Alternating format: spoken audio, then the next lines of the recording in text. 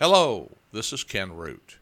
I've decided to change the name of this podcast to People in the Know. Everyone I interview has something important and informative to say, so I believe they are in the know, so that's what I'm going to call it. This week, I'm talking with Russ Green. He spent his first career in the farm machinery industry, and now he's reinventing himself to be a coach and a mentor for young people who want to learn how to lead in farming, in business, and in life. I think you'll find him dynamic and inspiring. People in the Know is sponsored by Concept by Iowa Hearing. I've worn their hearing instruments for almost 20 years. Concept by Iowa Hearing, committed to helping you hear better. Visit iowahearing.com or call 877-955-4020 for a free hearing screening. Hello everyone, my guest is Russ Green.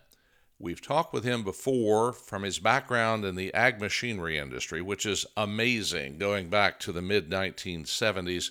But there's a lot more to him than just that career, although just that career would have been amazing to anyone.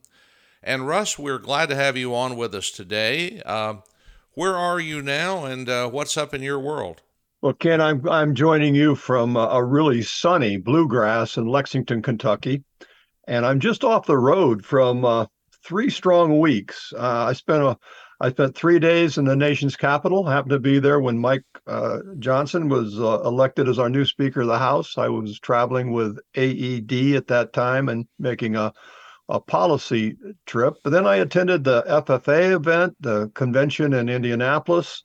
And then just last week, the AFA event in Kansas City, and AFA standing for Ag Futures of America.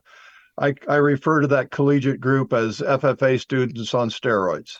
Well, they're the college level, and when they put that into place after the FFA pulled out of Kansas City, there were some that doubted it would go, but they brought in a man by the name of Russ Weathers, who really, I think, helped to put it on the map and make it where it was not competitive with FFA. I think that was the biggest challenge people had at the beginning, but AFA, I think, just takes these kids, as you say, to another level. Well, and you can imagine the FFA is now pushing 950,000 students. Will be a million. There'll be a million students in FFA next year.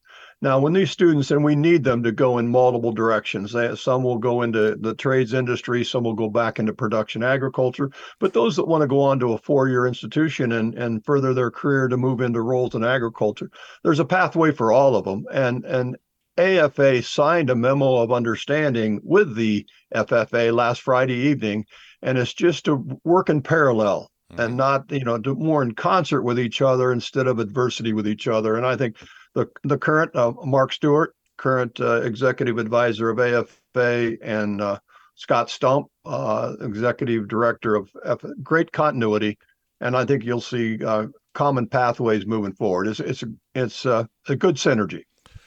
Russ, your background in the ag machinery industry goes back to you kicking off with CLAAS New Holland, what the name is now, and then moving over to CLAAS and AGCO, and I think you touched a little bit with Kubota, and you got a glimpse, you got a ringside seat, if not a participant in the ring of the quarter century that ran from the mid-70s to 2000. And you also have a view backward, as many of us do, past that to all the way perhaps to the whole 20th century. When you look at the technologies that have come forward in farming, which ones do you think really played the biggest role in modernizing the industry? Oh, that's a deep question. My love affairs with combines, and you touch upon it, whether it's with developing the first axial flow combine or taking that love affair even as far as the CLAAS and AGCO. Harvesting is the time of year that I enjoy the most, and I work to develop projects and products in the harvesting world. And we go through an era when we talk about the second machine age moving from industrialization now to digitization. And I think the digitization of information and then the application of that information for decision making. I think that's the biggest pivot right now. We're moving towards an industry of data and data management. Of course, the combine can become that data collection device besides putting grain in the bin and grain in the tank and being that celebration of harvest. It also captures the yield results and problems in fields. And those results are then driven into the data of the following season with the planting and population control and density, maybe even hybrid selection. Uh, they're just, how do we apply what we now know and what we gain? And those applications are not always the same. We have aerial application now of fungicides and herbicides control in a manner where your machines don't have to go over the field. Regenerative practice, sustainability, all of those things are words in our vocabulary today in agriculture, and we do have to keep the planet not only in the condition it's in now, but improve the conditions it's in. So I think that's agriculture will play a large role in that and the control of greenhouse gas and carbon sequestration. So I cover a lot of topics there, but it really comes down to sustainability. And I think sustainability is two words: happiness and security. And if you're happy doing what you're doing, if you're happy getting a 220 bushel yield out of your field, you're going to keep doing that. And in the security of doing that, if you can do that and maintain the quality of your soil and the cleanliness of the air and the purity of the water, that's secure. And we talk about financial security, mental security, health security. Those two words, security and happiness, run parallel for me in the understanding of sustainability. But cut you a lot of things there, but I love the harvest time with combines, but we're moving into a digital world. I find it challenging sometimes to explain modern agriculture to people who don't have a grasp of it. And about the best way I've been able to do it lately is to say, you have a small garden and you have packets of seed, and you want to plant those seeds just the best you can, certain depth, one at a time. And then you take care of that in a manner that you monitor it all the time, all the way until it's harvested. And then with harvest, you take care and you bring out the crop. I tell them that people in agriculture today can do the exact same thing at an industrial scale, meaning you can plant, in effect, one seed at a time in exactly the right place, exactly the right depth. You can monitor it and keep it healthy all the way through the seasons, and then you can harvest it, and that control can be on thousands of acres because of the technology that we've introduced. What do you think of that? Ken, I think that's exceptionally well said. Exceptionally well said. Exactly right. You want knowledge and control. And now think of the next chapter. So of those seeds that you planted at exactly the right depth and exactly the right control, fed them with the exact right amount of moisture and maybe nutrient, at the end of the harvest, pick the top 5%. And those are the only ones that get planted next year. So you have technology and gene control and gene editing so that we're each year doing the best with the best. And it's the best of the best that survive and then become the next gene pool. But that is a great analogy. And it allows someone in her senior life, she wasn't much of a gardener and when I married her, but my wife has become quite a gardener. And the amount of time that she spends studying and taking into account AI. Sometimes, some people call it artificial intelligence. I call it automated intelligence because we're pulling it from many sources. But now you only go back with the best of your seeds and plant them next year, maybe a little further apart because you found out that that's the best way for them to be fertile and blossom. But that's a great analogy. Russ, I want to thank you for the career you had and what all you did in the farm machinery business. And we could tell stories all day about it. But as we move forward, are a man who's known for your ability to make strategic progress. And I wonder, with your company that started with the names of your three grandchildren initially, what you have been doing lately, and how do you think that will benefit future generations in agriculture? Well, I have a passion for teaching. As you know, Ken, I started my career teaching and coaching. I'll end my career teaching and coaching. Unlike you, I'm not a good fisherman, even though I've done it a lot. I don't play golf very well. My wife won't let me buy a boat. So my hobby is giving back into the industry at multiple levels. I have more time than I do money. So I spend my time coaching, I'll say millennials, 28 to 38-year olds, and trying to, first of all, understand where their problems are and keep them away from the problems or the mistakes that I made in my career or in my life. And I find that refreshing. I have young people from Saskatchewan to Georgia, from Vermont to California. We meet on a phone call once a month and we just talk about problems or we talk about issues. We'll talk about the Farm Bill. We'll talk about the literature we read. What books are we reading to professionally advance us? So that group, I've been doing that for a couple of years. We have about 18 members of MACKAYBEN, the next generation of ag leaders. And but I came to the conclusion that I don't want what I know or what I've learned to be go away with me. So in the midsummer months this year, Ken, I started to develop an executive leadership series, modules about different aspects that happen in the corporate boardroom. It could be diplomacy, it could be teamwork, it could be crisis management, project management, celebrating your victories. How do you reward people and celebrate?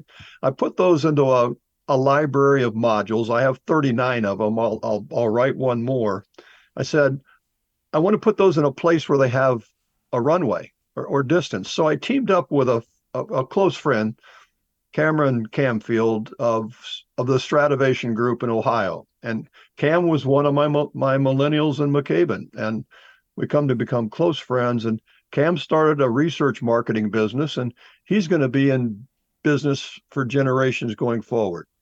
So if I can put on his shelf these 40 experiences of leadership that I've had, we're putting it together what we call the Strativation Leadership Academy. And we'll market that to corporations who have, in the last 3 years, leadership has taken a turn.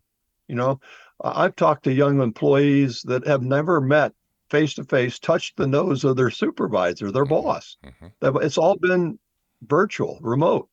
So it's created a different method of learning and leading than we've had in the past. You and I grew up rubbing shoulders with our colleagues at the water cooler and sitting in the boardroom together and vetting ideas and pushing.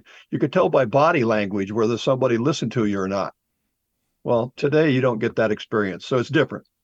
So the Strativation Leadership Academy will have elements, and it's intended to be training over a period. It's not a one and done exercise. We'll have self-directed virtual learning that takes place with the modules. Then we expect those learners to come together in a workshop where we'll drive deeper the concepts behind each of those leadership modules. And more importantly, the follow-through, the follow-up. So many times people come to training and say, okay, sign the book, get the certificate, hang the plaque, go home. Well, who's coaching you to those aspects of the modules or of that leadership 90 days later, right, or 120 days later? And Zoom and virtual marketing and virtual connectivity allows us to do that. So 90 days after the face-to-face workshop, our team will follow up and say, Ken, how have you applied what you learned? Put it into application in your workplace and show us how you're moving the needle. Well, Russ, I just haven't had time. I left and I had to get back into no, unacceptable. Absolutely unacceptable. If you don't apply it, it'll never have traction. So 30 days later, with same phone call as a group, how now? How are you applying? What are you learning from the modules? So there's a forgetting curve. If you get learning once, 4 weeks later, you probably remember 20% of it. If it's repeated a second time, you might remember 40% of it, a third. So there's a value in repetition. Having these modules on your Android phone or on your computer allows you to go back and refer to them. So I think it's the way to go. And now I'm going to leverage that. And besides the pay for play corporate executives that will apply the Leadership Academy, I'm going to take it down to the collegiate level on a scholarship basis. So I'm signing up 20 students across 16 universities, and Cam and I are developing the Stratovation University. And we'll work in the same manner with young people that are still learning in a collegiate environment how to become leaders. You can learn the content of biology, you can learn the content of physics, you can learn the content of psychology, but how do you learn to be a leader and go into the marketplace and make an impact? So I ramble a bit, but those are the way I'm connecting the dots from MACKAYBEN to Stratovation Academy and the Stratovation University. Let's take a moment to talk with Taylor Parker, president of Concept by Iowa Hearing. Taylor, are there widely used medications that can negatively impact our hearing? Great question, and yes, there are. There are over 200 prescribed or over-the-counter medications that can attribute to hearing loss.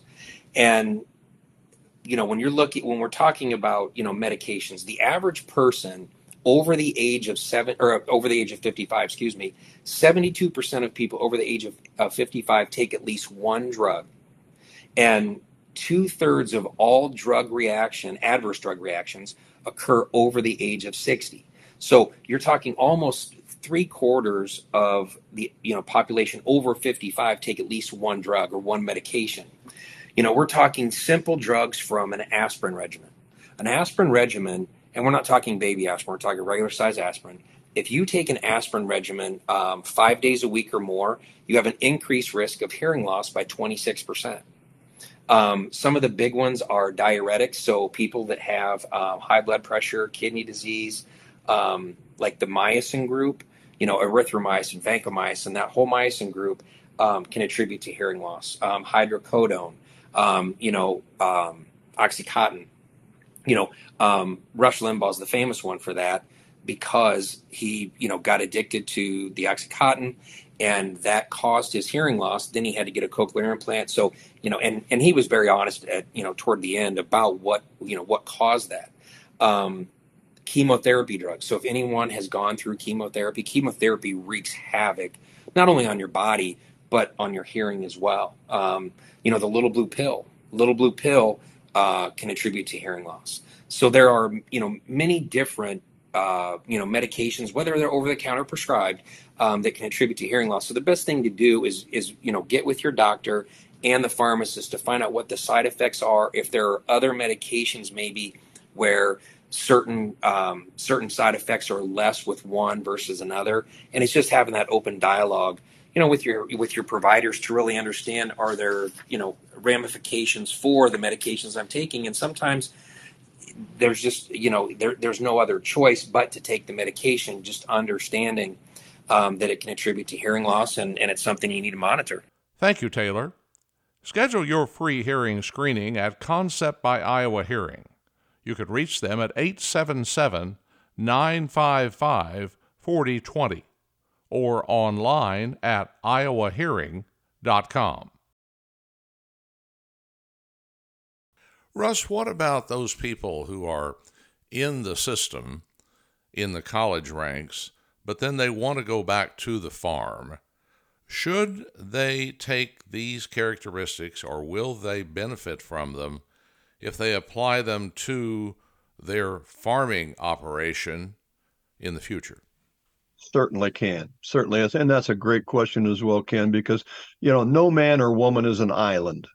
When you go back to the farm, you're managing $1 million factory, and that factory has inputs, and that factory has output, and you have employment. You have to deal with people. Just like you and I deal with a doctor, dentist, or lawyer, as a farm operator, regardless of your size, you deal with other specialities. So there's always the communication necessary with you as a producer and your suppliers, or you as a producer and your client that you send and sell your product to. So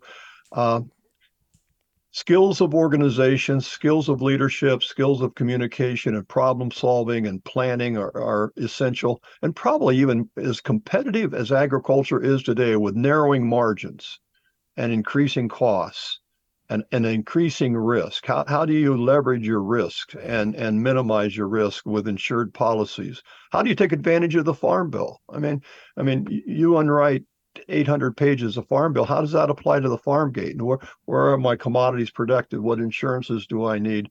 How can I help my industry promote pork, promote beef, the soy products? So, yeah, it's a yes, yes. I mean, you may think farming is a very lonely and isolated place, and it is when you're sitting on the planter. It is when you're sitting on the combine. But you know what the young people are doing today?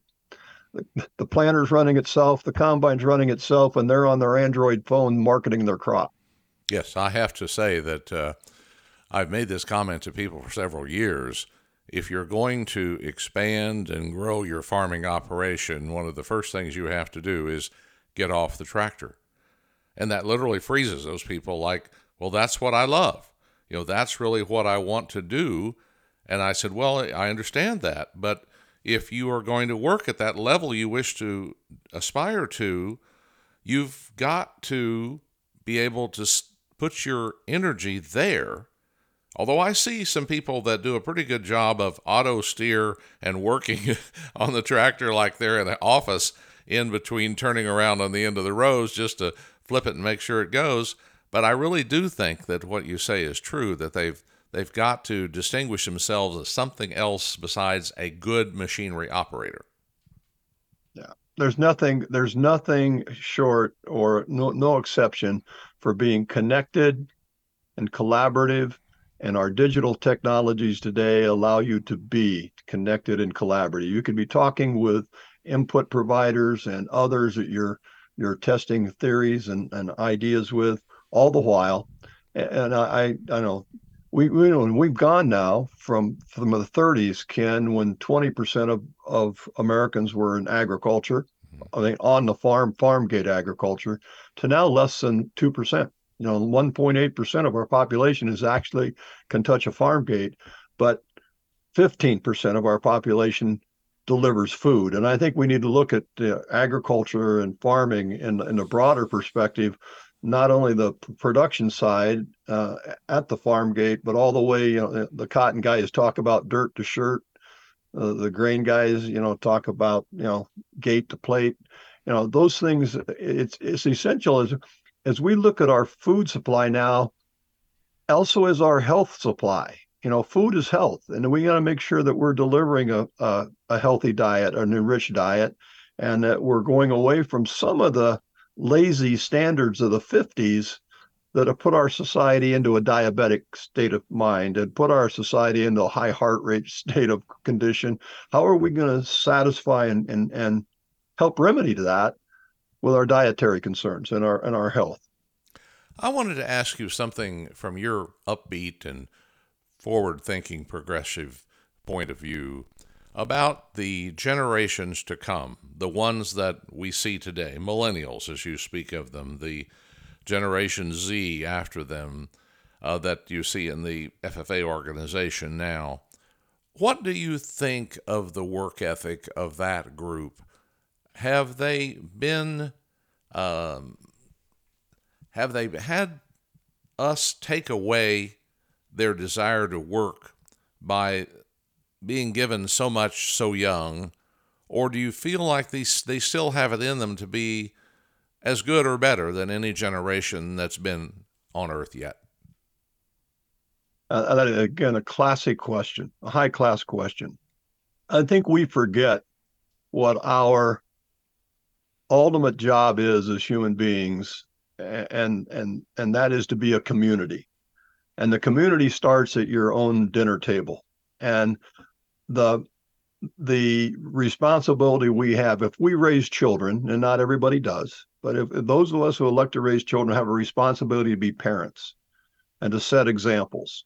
And one of those examples is a work ethic. And one of those examples is a educational ethic. Besides being just a citizen that's contributing to society instead of taking from society. And we've become lazy parents. We've let electronics do some of the things that we used to do physically with our children. And being involved with your children means more than just being the Saturday morning soccer coach and bringing the treats to practice. It means setting that example about teamwork and setting that example about how to win and how to lose, how to celebrate the victory you get just from competing, and how to compete. So my 7 grandchildren spend plenty of time on electronics. There's no question about it, more than I ever did, because they have the capacity that the electronics are there. But they also have to step away from that and be involved in athletic activity, be involved in intellectual activity, be in clubs, be in groups, and that's incumbent upon us as parents. And if we don't do that, then we get the society that's raised by somebody else that's putting knowledge in their head from an electronic device, and we all always control that electronic device is the healthy aspect. So, Ben Sass wrote a book. Senator Sass out of Nebraska talked about the responsibility of the adult, and the expectations we have as parents. And I think that I look back, and one of the glories in life that I watch is watching my children be parents. And what did they learn from me or from Katie that they're applying in their lifestyle with their children and their morals? And if you don't have those, and you know as well as I do, Ken, we have so many families that are single parent families, and maybe the children are not being raised by the parent, but by the grandparent, because the single parent has, 50 hours of work a week. They need that kind of work style to support their lifestyle.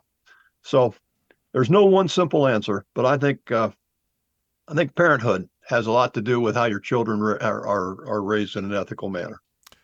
Russ Green, I always enjoy visiting with you in a wide range of subjects, but I'm most intrigued by and pleased with what you're trying to do now, and to I won't call you being a YouTube for how to succeed, but I do think it is a manner by which that we can use the technology and we can use the relationships, and you can bring these people together either literally or virtually, and get them on their way, and help them along as they're there in a stage of life that's critical. So thank you for what you do, and have a happy holiday season. Grant, thank you very much. You're a great friend. Thanks for listening to this episode of People in the Know. If you know of people who may fit my criteria for being interesting and informative, send me an email, kenroot@gmail.com. That's KENROOT @gmail.com. Have a great holiday, and thanks for listening.